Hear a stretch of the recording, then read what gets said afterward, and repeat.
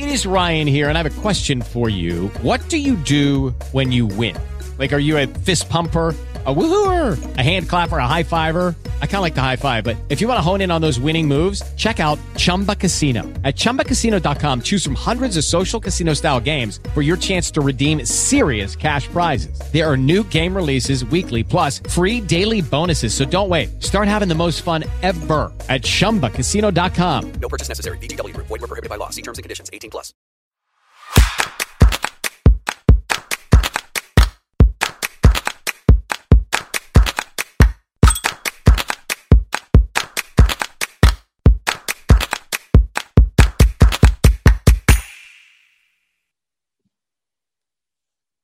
Hello and welcome, folks, to the Social Marketing Academy. I'm your host, Christopher Tompkins. We have an awesome show today. It's one of my good friends and someone that I work with a lot on PR projects because, as we all know, I am not PR gifted. April Margulies, she is fantastic. She has an agency called The Trust Agency, but I'll tell you more about April in a minute. You've sent through some fantastic questions about PR. So April is I'm going to pose them to her, and she's going to smack them down during our interview. So if you want to learn more about the Social Marketing Academy, I urge you to check out our website, which is the Go Agency, which is gosalesandmarketing.com, gosalesandmarketing.com. On our podcast page, you can see all of our past shows and all the past topics. Whole topic of our show is any questions that you have about an area of digital marketing or even offline marketing that you would like to learn more about so you can build your business online, offline, and just all together. So if you have any show ideas, please don't hesitate to get in touch with me. You can hit me up on any of our social media channels, as well as on gosalesandmarketing.com through the chat window, the contact form, whatever. Just let me know. I'm happy to help in any way that I can. This is pretty much an hour of free consultation or less. So let's just get to today's topic. So let me tell you a little bit more about my friend April. April Margulies is the president and founder of Trust Relations. And she's also the co-host, I've been a guest on this, of the PR Wind Down podcast. As a journalist turned PR practitioner, April has more than 19 years of industry experience. She has worked at the world's best agencies in New York City, including Weber Shandwick, Edelman, Rubenstein Public Relations, and Spong, and has represented clients across numerous industries from Fortune 100 companies to startups. So she pretty much covers the gamut on PR and everything in between. So I'm really excited to be able to have her as a guest today. And here she is. April, hey, welcome to the Social Marketing Academy. Hey, Chris, thank you. It's a pleasure to be here. Yeah. No, it's so good. It's good to talk to you. We connect offline quite often, so it's nice to have a more formal interview with you. We're gonna be more serious and talk about our specialty areas.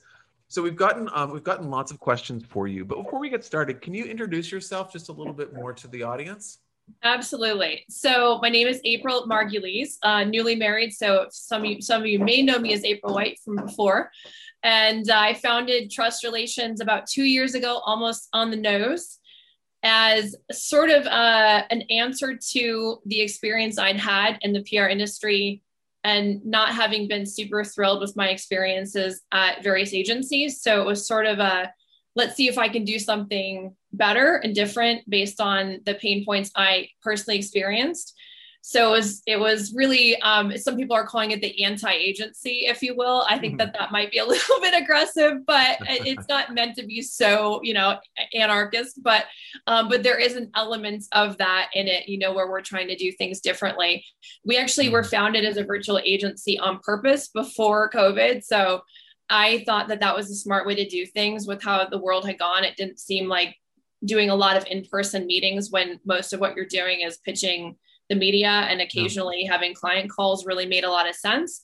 And I felt like rather than putting the money into the overhead of an office, it was better to put that money straight into the work. So it meant more of that budget went straight to doing the work itself, and more of that work more of the budget went straight to senior level people that were involved in the account. So we weren't so reliant as a lot of agencies are on having, 20 somethings do a lot of the heavy lift. So that was really the, sort of the impetus behind it. Previously I've worked at Weber Shandwick in New York and Edelman in New York, and Rubenstein in New York. So there were a lot of, I had a lot of experiences that were very varied, and, some good, some not as good, and some good in some ways and not good in other ways. And so it was sort of let's see if I can take the best from each and, leave behind the rest and put together something beautiful. And 2 years later, here we are. And I actually just looked at our first website, which was something I put together with Wix, and it was horrible. It's so embarrassing.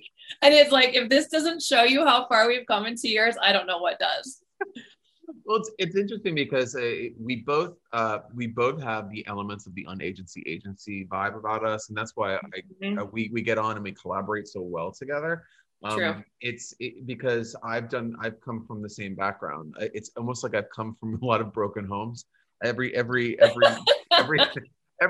that chose to employ me had like really big problems when I came in, that I was kind of like, you go in and you're like, oh, wow, there's lots of issues here. Let me fix them.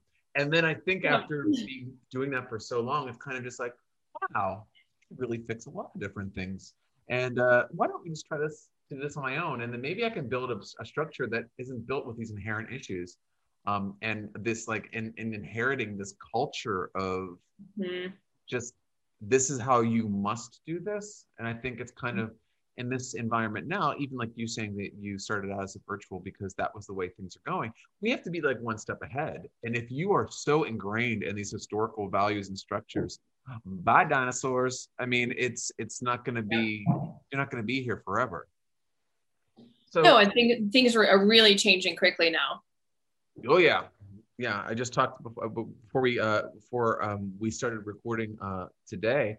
I was talking to April about like I had to learn like four or five different concepts overnight because some like 4 of the social media sites has changed. So it's like our brains are very full. But guess what? We are able to pivot because we can. Doesn't it stink if you were in a larger agency and then you had to have a meeting about a meeting about a meeting about a meeting about a meeting about these changes? That is so true. No, and what's going to be the challenge, I think, as we continue to scale is how do we keep nimble and keep this sense of family and inclusion and, collaboration? Because I think it's part of it is difficult because people that you're bringing into the mix have agency experience. So it's almost like some of that's in their DNA where you have to, okay, let's keep some of that. We need some of that, but let's not come down really hard on the junior staff the way that your last agency did to you. And so you're now doing it to the next person. So it's some of it we want to not pay for it, and some of it we want to keep. And that's, I think it's a lot of pruning, and it's I think it'll be an interesting challenge as we keep getting bigger and seeing if we can, how do we keep what's beautiful about this and be able to take on bigger and bigger clients and bigger teams. Precisely. So let's get into some user questions. We got some people on social media that have sent through some DMs about questions, PR questions that they wanted you to answer. Love it. So let's go into one of the ones that I'm just cherry picking the ones that I like. So the one I liked is one that I hear a lot of people ask me, and then I always say, ask April this question, not me. What are common PR mistakes that you see often? Common PR mistakes. So these happen both on the agency side and on the client side. I think on the client side, the biggest issue is that people either start PR too late or they start it too early. They tend to start it, in my experience, too late. So they come to you and they say, hey, we need to launch this new product, or we have this great new partnership and it's happening in 2 weeks. Can we start with you today? And can we, to capitalize on it? And the answer is yes, but it would have been better had you come to us before, because a lot of times they're moving so quickly, they haven't even reevaluated whether they're happy with their positioning and their copy. So then how are we talking about the company? And we have 2 weeks to figure out how we're talking about the company, do embargoed pitching to the media, and get an announcement out. I mean, that's kind of an insane timeline, which, like I said, we have done, but it's not something I recommend. No, on the other hand, we've had clients who come and they say, okay, we're going to launch it this month, and then they're not ready. So they don't have their website done, and they don't realize it until they've hired us, or they don't have their messaging and positioning figured out, and they don't know that they're behind on that as well. And so it's sort of as though they're not PR ready, even though they think they're PR ready, because their branding and their positioning and their website and their assets and everything isn't aligned yet. Yeah. And then it's sort of a pressure on us. Well, why don't you have media coverage for us? Well, we haven't been able to pitch you yet because your website's not live. So we're doing everything we can to keep things moving. So I think it's a timing issue primarily, and sort of an issue of them not even knowing. Sometimes clients think because if you put something on a website, it's glossy and it's colorful and it looks sexy.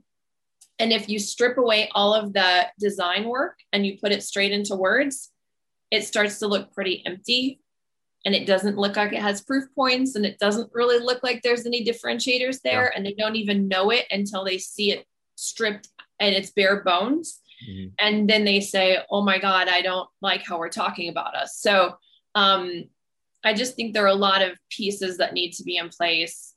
And I would say on the agency side of things, it's sort of similar. I think it's trying to keep pace with clients who want results ASAP, but aren't giving you assets ASAP.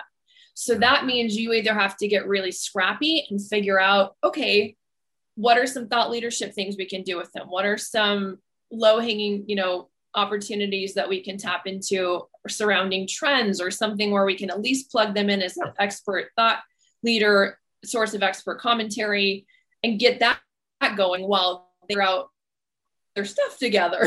Mm-hmm. Or push them for, hey, we don't really have what we need to get you coverage. What if you did this with your business? What if you did this with your marketing? What if you had this campaign? Have you thought about doing? And so it's a matter of sort of figuring out what are some of the things that they could do to be newsworthy. And I think too often people say, well, the client didn't give us approvals on something, get us what we need, and they're tied. And it's not untrue, but it's not fully true. So I think it's a matter of both sides needing to be honest about where they're at now, and then given that, what can we do to pivot and continue the momentum or establish momentum before what we all hope happens. Now, okay, here's a quick question. And this is something mm-hmm. that everyone that's listening to the sound of my voice should actually review. Is what is tell me, not an example of that you've had in the past. If you picked up the phone right now for a sales call or did a Zoom call, and it was a new prospect, and they were saying, well, I'm really interested in PR, and you ask all of the questions, and as you're asking them, your smile's getting bigger and bigger and bigger and bigger. What is the ideal scenario for someone? When is it the best? When am I the most excited to be talking to a prospect? Is that what you're saying? Well, almost like I'm trying to give people an indication of the stuff that they need to have together and the timings. Like, what is the most ideal? Like, if they came and they're like, oh, hey, I have all of my assets together. I have the website here. Here's some talking points. We've done a competitive analysis as well as part of we also did this, that, and the other. And then we're launching in 2 months. And what is the perfect recipe? What's the sweet spot? That's a really good question. I would say I would like to be having the conversation 2 months before you're about to have some big announcement. Yep. That doesn't mean we have to start in the next week, but it does mean that we need something. Ideally, we want a week to put together a proposal, another week to get the contract figured out, and then, a good month and a half before anything happens, ideally, to make sure that we're aligned on your messaging and the press release is written and approved and the media list is put together. And there's plenty of time to do that embargoed pitching, because nowadays it's really important. If it's almost like if you put out a press release, now nobody wants it's old news already.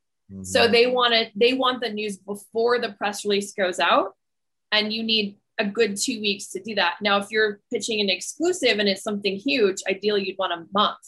So that's still kind of a tight time frame, but I would say 2 months out is the ideal time to start the conversation, or 2.5 months, or even 3 months is fine too, but I wouldn't wait until a month. And then I would say that we just launched our new website. We have our messaging mostly figured out, but we need to make it ready for PR. So we need your help there. And we know after this thing happens, it'd be good to put together a 3-month or 6-month plan, because then we're going to have the CEO's book comes out, and the partnership that we're working on now is going to come out probably in the 6-month time. So if they have their sort of a trajectory in mind, and this is really important, if they know their marketing and business goals, that really helps. I think it's very hard to come up with a PR strategy if they aren't clear on what they're trying to do just on the basic business level, or they're not clear on what they're trying to do on a marketing level. And obviously the business needs to, precede the marketing needs, but it's a lot easier for us if they say, this is our target audience. If we were able to get 500 downloads of our new app before this period of time, we'd be really happy. We think, maybe they even know which publications their target audience is reading. If not, that's easy for us to figure out. But if they had all that, it would be like, oh my God, you're a dream client. You know exactly what you're trying to do. You know that in Q3, you're trying to get investors and you're trying to do a new, round of fundraising. And that's going to be the priority then. But for right now, the key priority is just getting the user base up, or the brand awareness, or whatever it is, so that they actually know why they want press, and not just, I want to be in the media. I want to be in TechCrunch. That's the kind of thing where it's, well, for what? Right? Exactly. Does it, because if they don't know and we get them TechCrunch, that they hope their head would happen from getting TechCrunch doesn't happen, then they say that PR is worthless. And that's not fair either, because you need to first know why you want to be in TechCrunch. And then that way, if it happens, why it serves your business needs. And you said something, I have a follow-up too, you said something there that I want to kind of like pull out and just like amplify a little bit. I think one of the main things that I've seen in terms of misunderstandings about PR is that, PR is PR. Okay, we're doing marketing stuff over here, and these are our marketing goals, and that's PR. So we're going to do our market. And if you actually came to a PR agency and were clear about your marketing goals and the plan that you had set forth, they can amplify that. They can push the pressure points when need be to help you get closer to that. 100%. But if you do not say that, and then, because sometimes I've seen in conversations where I've kind of bridged the conversation between an agency and a prospect, that they will be really forthcoming with me, but not as forthcoming with the PR agency. And I don't know if that is, I'm afraid that the PR agency is a blabber and they're going to blab every secret of our company out there. No, they're a trusted advisor that's trying to help you, and you're talking to them for that reason. Right. So I think it's kind of like full disclosure is a really good thing with PR. Now, the follow-up question I have is, what if I don't have anything coming up? What if I don't have a launch? That happens a lot, and that's doable as well. Again, it's more of a, okay, well, what are we trying to accomplish immediately? Is it that you just need to get your messaging figured out, or is it that you just you launched 2 years ago and you don't have any media coverage? So in that case, sometimes what I will ask is, can we come up with something that's new? Can we come up with a new flavor, or a new scent, or a new app, or a new feature, or a new fill in the blank, right? Is there something we can do? If not, there's always room for doing thought leadership. So there's always room for roundups and thought leadership, and you can always pitch those. If it's on the consumer side, it's a lot of doing gifting and seeing if those editors want to test it out and put it in their next listicle. If it's on the business side, it's more about, okay, let's start getting you interviews and byline article opportunities and things like that to get your name out there. and build some momentum for when you do have a new announcement. So it's sort of tunneling both directions. What can we do with what you have now to get you some press, and what can we not pretend you have coming up, because we need it to be legitimate and authentic, or it's not going to go anywhere anyway. It's just going to read like spin, which I think is passe. People are just, they're too savvy now. You can't get by with it. Mm-hmm. So then it's a matter of what can you introduce as new? What can we say as new? What can we do a relaunch? Can we do a rebrand? Right. It's something, right? And so it's just a matter of noodling that with them. I had one prospect that came to me, and it was a sustainable sofa company, and they really wanted to be known as, doing the sustainable work, but their sustainable practices and materials actually weren't superior to what was on the market. And so we started talking, and I said, well, what are you doing that's really different? He said, well, we're doing this cool thing where every time we bring somebody a new sofa, we take away the old one and we give it to somebody who needs a sofa. So whether it's that's, under, like really young, or just be somebody who's underprivileged or underserved and just needs an extra boost here and there. And I said, well, why didn't you make that part of your platform, right? If you're doing that and you're kind of doing it secretly behind the scenes, make that front and center. Then you have a point of differentiation. Then we can promote the heck out of that, right? If you have a sign up list where you say, if next time you need a couch, this is where we can go. I mean, then we have an amazing pitch, because you've got something to offer that's really unique that nobody's doing. And so he's basically said, okay, I like that idea. I'm going to go away and try to integrate that and come back to you. So I think that, there's a way of doing things, but sometimes it's go away and do it, come back. And sometimes it's, well, let's get this in motion now if you've got budget and it's important enough to you to get that brand recognition going. And then let's develop something, an actual news peg that we can pitch in a couple months or a few months. Okay, here's another question. And this is kind of an angled question that the audience asked, and I kind of have a different way of kind of housing the question. How, if I am a marketing director at a B2C company, and I know that PR is valuable, how do I pitch that up? How do I kind of tell my boss the value of PR? How do I get them to buy into it? That's a really good question. So one thing that I have discovered to marketing people, and just from being in the industry for years now, is that the thing that PR adds to the marketing mix that no other component of marketing does is credibility building. There's no other replacement for that.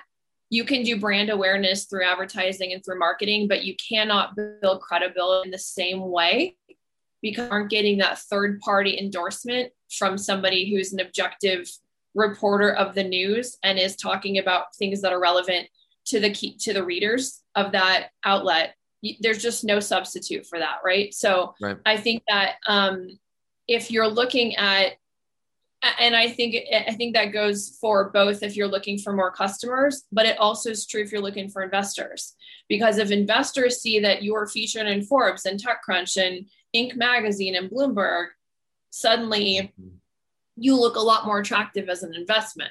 Right. And there's not really a way of putting a dollar amount on that. So you can come up with metrics for PR that can be useful and help sell it in. Sometimes that's share of voice. If you're trying to edge out your competitor and they're in every single article and you can't believe that the CEO of the competitive company is always in everything, right? Then maybe that's the metric you want to use. And that's what I would sell in. If it's, we just don't have any credibility in the media. We have no media coverage. We have no as seen in logos to throw on our website or put in our, collateral, then that's what you need, right? It doesn't even matter if it's just that you need to be able to put those as seen in logos on the website to look like, oh, they're really doing something big.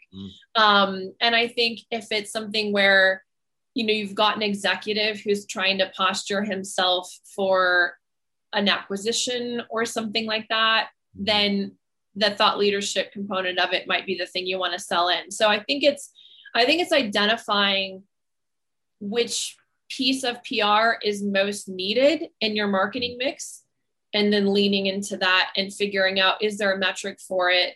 And if so, great. And if not, at least you can point out, well, we don't have this thing. Because at the end of the day, people know the value of PR when they feel it. And it's sort of an unscientific component of marketing that makes people crazy when they want those metrics. But we had a CEO who, sort of didn't understand why he was spending on the money on PR, but he went along with it. And then suddenly he started going into meetings and having people say, I saw you in Dairy Farmer. I saw you in Business Week. I saw you in, and suddenly he was known from all these different angles, because he was in the dairy trades. It was an ice cream company. He was in the dairy trades. He was in the business publications. Nice. And he's thinking about selling the company. And so it's like, it was one of these, oh, this is exciting, because suddenly I'm now out there to the point where people say, oh yeah, I just saw you in the news. Mm-hmm. And there's not really a way to put a dollar amount or a number or a metric on that, right? It's a tipping point where you cross over and you just feel it. They're acting different. They're talking to you differently. Mm-hmm. No, it's a kind of like when I say that, like the two sides of ROI, that's return on influence, big style. I mean, it's like, it really does make a difference. And I think also, I mean, if you're kind of looking for how that as seen on, for example, or as seen in or featured in, if you're looking at how many of us have looked at an ad for a consumer product or a new website, and you can see as featured in all these really, really impressive publications? That's PR. That's not purchase. Well, some of them could be. That is PR. Yep. But that's PR. That's it. Valuable to the social media side of things too, right? Because of saying, oh, we're cool, we're doing this thing, that thing, suddenly you're saying, oh, look at this, Allure magazine wrote about us. And it's not us bragging about ourselves, but we're so honored that Allure is bragging about us. And it just has a different feel to it than if you're just it's less boastful, right? It has a more of a somebody else is talking about us, and oh, we won this award. We're so honored that we won this award. It's more that than, and a little less Kanye West. Yeah, no, absolutely. And it makes such a difference. And I think that's one of the things that PR really can do. And aligning yourself and your brand with these legendary publications, or these publications that have such high, people have such high, feelings about of importance. I mean, for example, because me and April are both contributors to Forbes, and really, anytime that we share I share a Forbes article, it's like, oh my gosh, you're in Forbes. That's amazing. And it's kind of like, well, that's part of the angle. It's to be that thought leader, to be thought of as, that individual. Now, so what is your best PR advice for startup founders? And I know that we have some startup people that are listening, but we've talked about kind of selling it up, the value of PR and that kind of thing. But what about a startup? What would you suggest for them? So I would say the first thing is to ideally find somebody that can coach you through the differences between PR and marketing, because frankly, most of them just aren't going to know, and there's no way that they should be expected to know. It's a component of marketing that they just don't fully understand. And so I think it's working with somebody that can guide you through it and say, hey, your website's not where it needs to be. Are you really sure this is how you want to talk about yourself? Should we wait to do PR until you've got that in place? So I think it's first finding somebody that you trust to guide you through it, and that you feel like is not just there to take your money and see what happens, but is there to give you, good counsel and help you figure it out, because it is challenging. I think some of what happens is that they don't always know that PR is different than branding and positioning. And so it is the case that somebody that's good at PR and at trust relations does do this, we can help with a SWOT analysis, and we can help with basic messaging, and we can help with website copy that reflects the, points of competitive differentiation and all of that, and the value proposition. But you can't expect that that's something that the PR firm is just gonna, they've done PR in this space before. Yeah. They know prop tech industry. Therefore, they're going to be able to just tell us where we competitively fit into the landscape and position us that way. So I think it's knowing that that's something that you to help with as well, because you can't just there's pieces of that you can't just outsource, right? There's a level of participation you need to have. Yeah. And yes, they're the experts and they're the expert counselors, but it's just like with a lawyer, go to a lawyer and say, come up with my case. All I know is that I got into this situation and I need you to get me out of it. You need to give them details, right? You need to explain to them, well, what happened, what contract was in place, who said what, when, where are the emails? I mean, you have to still get them the background info. So I think it's just knowing that there's also going to be some cost to you as a startup founder and some time involved. And it's going to be some things that need to be turned around quickly, because if the media is interested, they need an answer quickly. And if you're not in a place where you have the bandwidth to do that, then you need to have somebody in place to help you and to come up with those answers and then run them by you, even if it's, coming and interrupting you in the bathroom between meetings and saying, I need you to review this before the PR firm, right? So somehow, some way, it doesn't matter how it looks behind the scenes, but you need to be able to participate and give feedback in real time and give, answers and advice where requested by the media in real time to make sure that you capitalize on the expense. So I think that's the main thing, is just knowing that, knowing you need a partner that you can partner with and trust, and that you're going to give your trust to. Yes. I agree with you 100%. And I think that this is one of the biggest misconceptions when you're dealing with an agency. As soon as the word agency comes into anybody's vernacular or mind, the immediate connotation, or I guess it's a connotation, because I don't think the denotation is this. We're not psychics. And we are not basically, what are we hiring you for? What are we paying you for? You're paying for me to be a member of your team and your company. We are collaborating with your team. We are not going to come in and tell you how to run your company. We're going to take the information. For example, if I hired somebody, maybe I hired like somebody to do sales within the Go agency. I would sit them down. I would tell them the culture, the values. I would introduce them to everybody. I would give them all of the marketing materials. I would explain the services. I would do mock sales calls. So if you're doing it you're outsourcing it, why don't you feel that you have to have a simulation of that same sort of onboarding? Because we say onboarding all the time. I mean, I said onboarding like 14 times today. I'm ready to I'm done with onboarding. I'm ready to walk the plank. You know what I mean? And it's one of those things where it is building that relationship and building that rapport, and understanding that if I'm asking you questions, I'm not a dummy. I'm not making you work hard. This is part of our relationship. Yeah. Actually build into the contract that clients have to respond within a certain amount of time to queries, or they're not going to be valid in terms of the campaign. Yeah. And you make a really good point there too, because I think a lot of times clients mistake you asking hard questions for not believing, especially people that are a little bit insecure about their startup or whatever it is. Mm-hmm. And they think you're asking these hard questions and you're asking for more and more and more and more, because what you're telling them is what they are now isn't enough.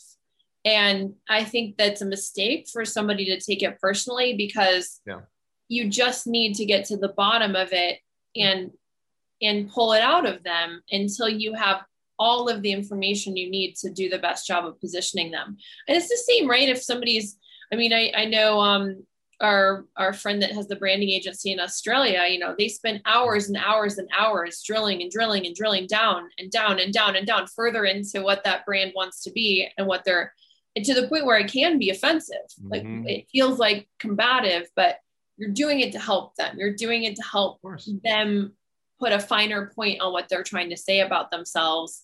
And so I think that that's the thing that I would also say startup, any client really, but I think it's hardest for a startup because they're still figuring out who they are. And that's where it can get really sensitive because it feels like you're attacking their initial idea, and that's not what you're doing. You're just trying to help put the laser focus on it. Exactly. And I think that one of the, another point that I've seen in relationships with clients that kind of hurt their campaign, we're talking about trying to protect your investment as a client with an agency. Having somebody on the team that you defer to that has no idea on the specialized area of the agency that you're hiring, and then deferring to them over the agency is not a good investment for you. I would suggest if you're ever going to defer to somebody on the specialized area of your agency beyond the external agency, don't hire an agency and just have that person do it if they're so good at it. Just have them do it. Give them some more responsibilities. Give them the ability to hire internally. Because we've had campaigns in the past, and maybe currently, I don't know, but where we would have one person that's being deferred to, and it's derailing their entire campaign, and they're spending a lot of extra money. And I've said that because I'm not one to be silent about that. I'd be like, "You're wasting tons of money here." You're not. I'm a shocker, you're right? Such a wallflower. Kitten. But like, no, it's one of those things where just trust me.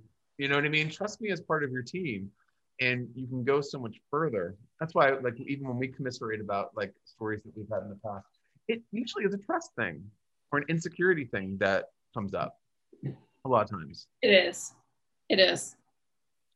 So if you're working, I mean, obviously, if you're working with an agency, just kind of like a takeaway here, folks, is just to be open with being open. I think, and I always say that, if you have, just let me know if there's any skeletons in the closet, because I will, if you don't tell me, I'm going to go searching for them anyway. So it's better for me to know than for me to find out and then present them to you, because it's more open and honest. Yeah. And on the PR side, my God, if you don't know those things and you step into a landmine and you don't know it, I mean, those are the things you could avoid if you knew that, what they're doing on the CSR side is not really legitimate or whatever, right? You just need to know these things so that you don't step in dog poo. I mean, it's and also like, isn't it exciting when you have a client that comes to you and then you like, tell us more, and like, well, hey, actually, right now, we just got over this horrible customer service issue that we had, and we've gotten past it, but we really want to try to move forward with that messaging. And how do you think is best for us to kind of position that? I'm like, oh my God, all day long, I love this. But if it's kind of like, hey, I need a Facebook campaign, I'm not going to tell you anything. Can we get started tomorrow? It's like, well, no. Well, I have one more question for you before we go.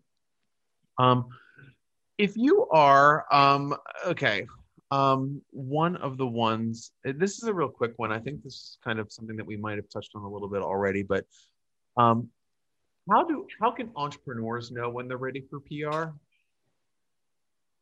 Like, what's the seed? Like, when should they be like clicking on it? I think when you have something legitimate that you're ready to share with the world and you need to let people know, that's your moment. So if you've already reached a certain milestone, or and it's not to say that you can't do something at launch, I still think that's important. And the launch itself might be the thing that you do that you've done.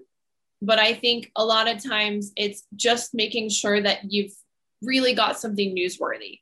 And if you're not sure, look and see if you've got in your head, I want to be on the Today Show, I want to be in TechCrunch, I want to be in VentureBeat, and you can find a story that's like what you have in your head in those media outlets, you're ready.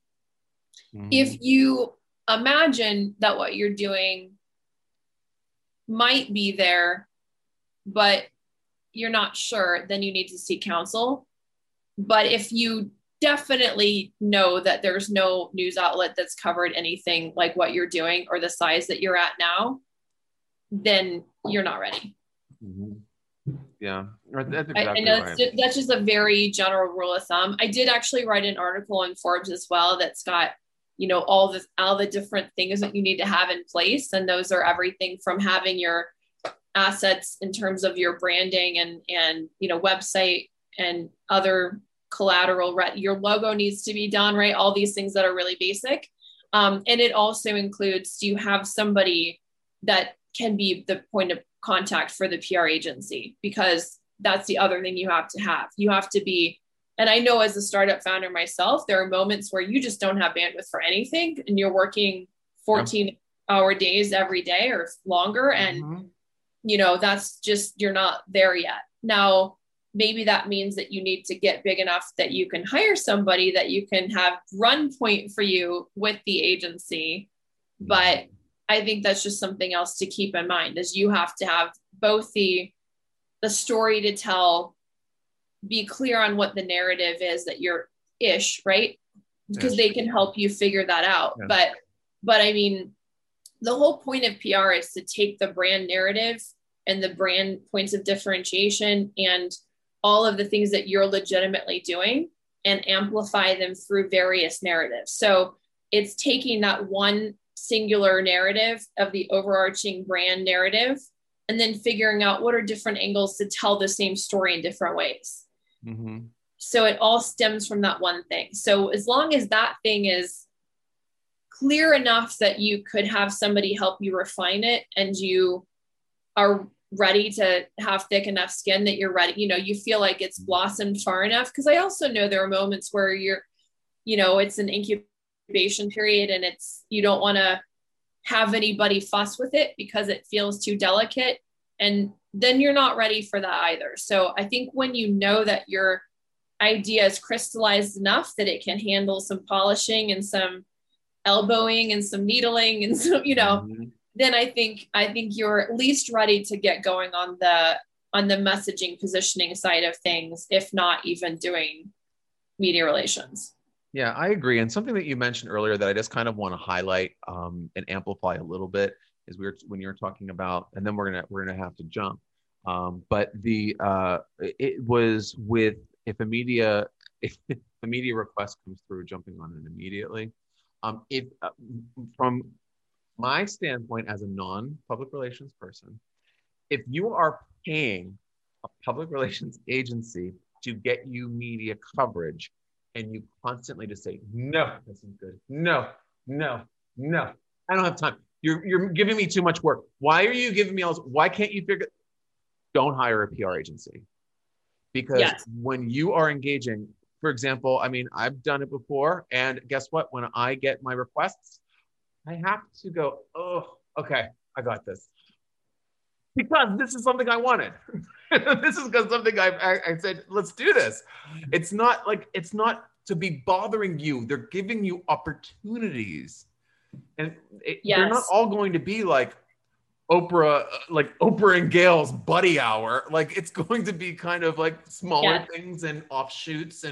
But if you've been honest about what your story is and you've developed something with your agency that is right, if you're constantly saying no, you need to grow up. I mean, you need to pull it together a little bit. Well, yeah. And you make a good point there too, because I think the other thing for both startups and entrepreneurs is that you're going to have to start at the bottom.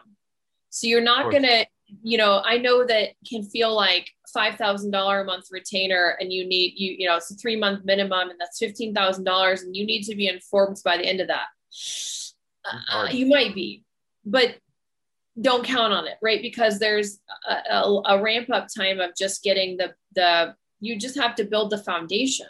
So you have to be in the blogs and the trade outlets and the local business outlets before you can jump out and be in Inc. magazine or Forbes or fill in the blank, right? Fast Company. I mean, you just can't expect that that's going to happen overnight. It's a slow build and a slow burn. And it's really like, in order to get the ear of those big national outlets, you have to have already established your credibility in the smaller tiers. So you have to start there, and that means you're going to have to be okay with some weird podcasts and some kind of strange blogs and some Authority magazine Q&As, even though they take you 4 hours to respond to, or I'm exaggerating, it shouldn't take that long, but it can take a good hour or two, you know? And so there are things where you have to just be willing to say, I'm willing to put and lay the groundwork here, and I don't need to have this pay off in 3 months. So I guess that's another good tip for startups and entrepreneurs. If you're at a place where you can't spend more than, let's say, if you can't spend more than $2,500 a month for 3 months and have it be a little bit of play money and foundational building, then you're not ready. You don't have enough finances. You don't have enough budget to make sense out of it. So I would wait, because anything less, I mean, there are people that will do PR for less than that, but the amount of time and effort that goes into it, it's just going to be a gamble whether that investment at a lower price point is even going to be enough to move the needle and make any traction. And so better to save your money and have it ready to go and spend $5,000 a month for 6 months, when that doesn't feel, it can be a stretch, but it shouldn't be like, if I don't get a return on this, I'm going to go under. You can't be there. If you're there, you're not ready. Yeah, I think and going in with the idea that results may vary is a big thing, because I've seen people come through and like get a real great hit right off the bat, but sometimes that's a fluke, and it's not what you can expect from everything. I mean, I've talked to people that said, yeah, well, my one of our direct competitors, we're in a peer thought group. Oh, that sounds brilliant. But they were talking about they got this coverage in this publication, so I know that I have the right fit for this, so that's what I want. And it's kind of like, that's really cool, but it doesn't happen the same way for everybody. The journey's different. Journalists are different from day to day to day to day to day. So, but I'm going to end it there with us, April. This has been so much fun talking to you and answering all the questions about PR that have been floating in from our audience members. Good. I'm so pleased. Thank you. Yeah. Where can people learn more about you and Trust Relations? I mean, obviously, all these links are in the bios, but she's going to give you lip service. Yeah. So you can visit our website at trustrelations.agency. And we also have social media. What am I trying to say? We have social media links on Instagram, Facebook, Twitter. We're also on LinkedIn, so you can find us there. And all of those things are linked from our website as well. So probably it's easier just to give the one address. If you want to email me directly, it's april@trustrelations.agency. Yeah. And so what I would urge you, if you want to get more information, you want to find out if you're ready for PR, definitely talk to April. April's approach is really refreshing in the PR industry, and she has a team that I've worked with her team. They're fantastic. And they actually give a shit about you, so as a client. So I think that's pretty rare, just in the agency environment. I'm not saying in the PR. I'm not trying to be down on the PR people because I do really value the work you do. But definitely get in touch with her. April, thanks so much for joining me on the Social Marketing Academy. Thank you so much, Chris. It's been a pleasure. Thanks for having me. Yeah, no problem. Have a good rest of your day. Yeah, you too, folks. Okay. We're going to be. We have lots of other great shows that are going to be coming up in the next few weeks. Please make sure to check out our podcast page on gosalesandmarketing.com. If you have questions, ask them there, et cetera, et cetera. If you have any topics you want us to cover, go through the chat, go through the contact, go through social, e-course on the website, blog, all this stuff. Just go check out everything I'm talking about. And I'll check you out in the next episode of Social Marketing Academy, folks. Talk to you soon.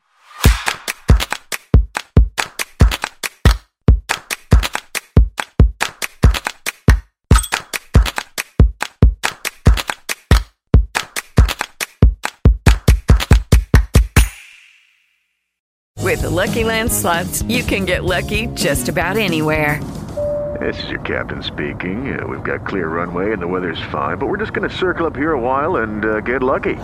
No, nothing like that. It's just these cash prizes add up quick. So I suggest you sit back, keep your tray table upright, and start getting lucky. Play for free at LuckyLandSlots.com. Are you feeling lucky? No purchase necessary. Void where prohibited by law. 18+ terms and conditions apply. See website for details.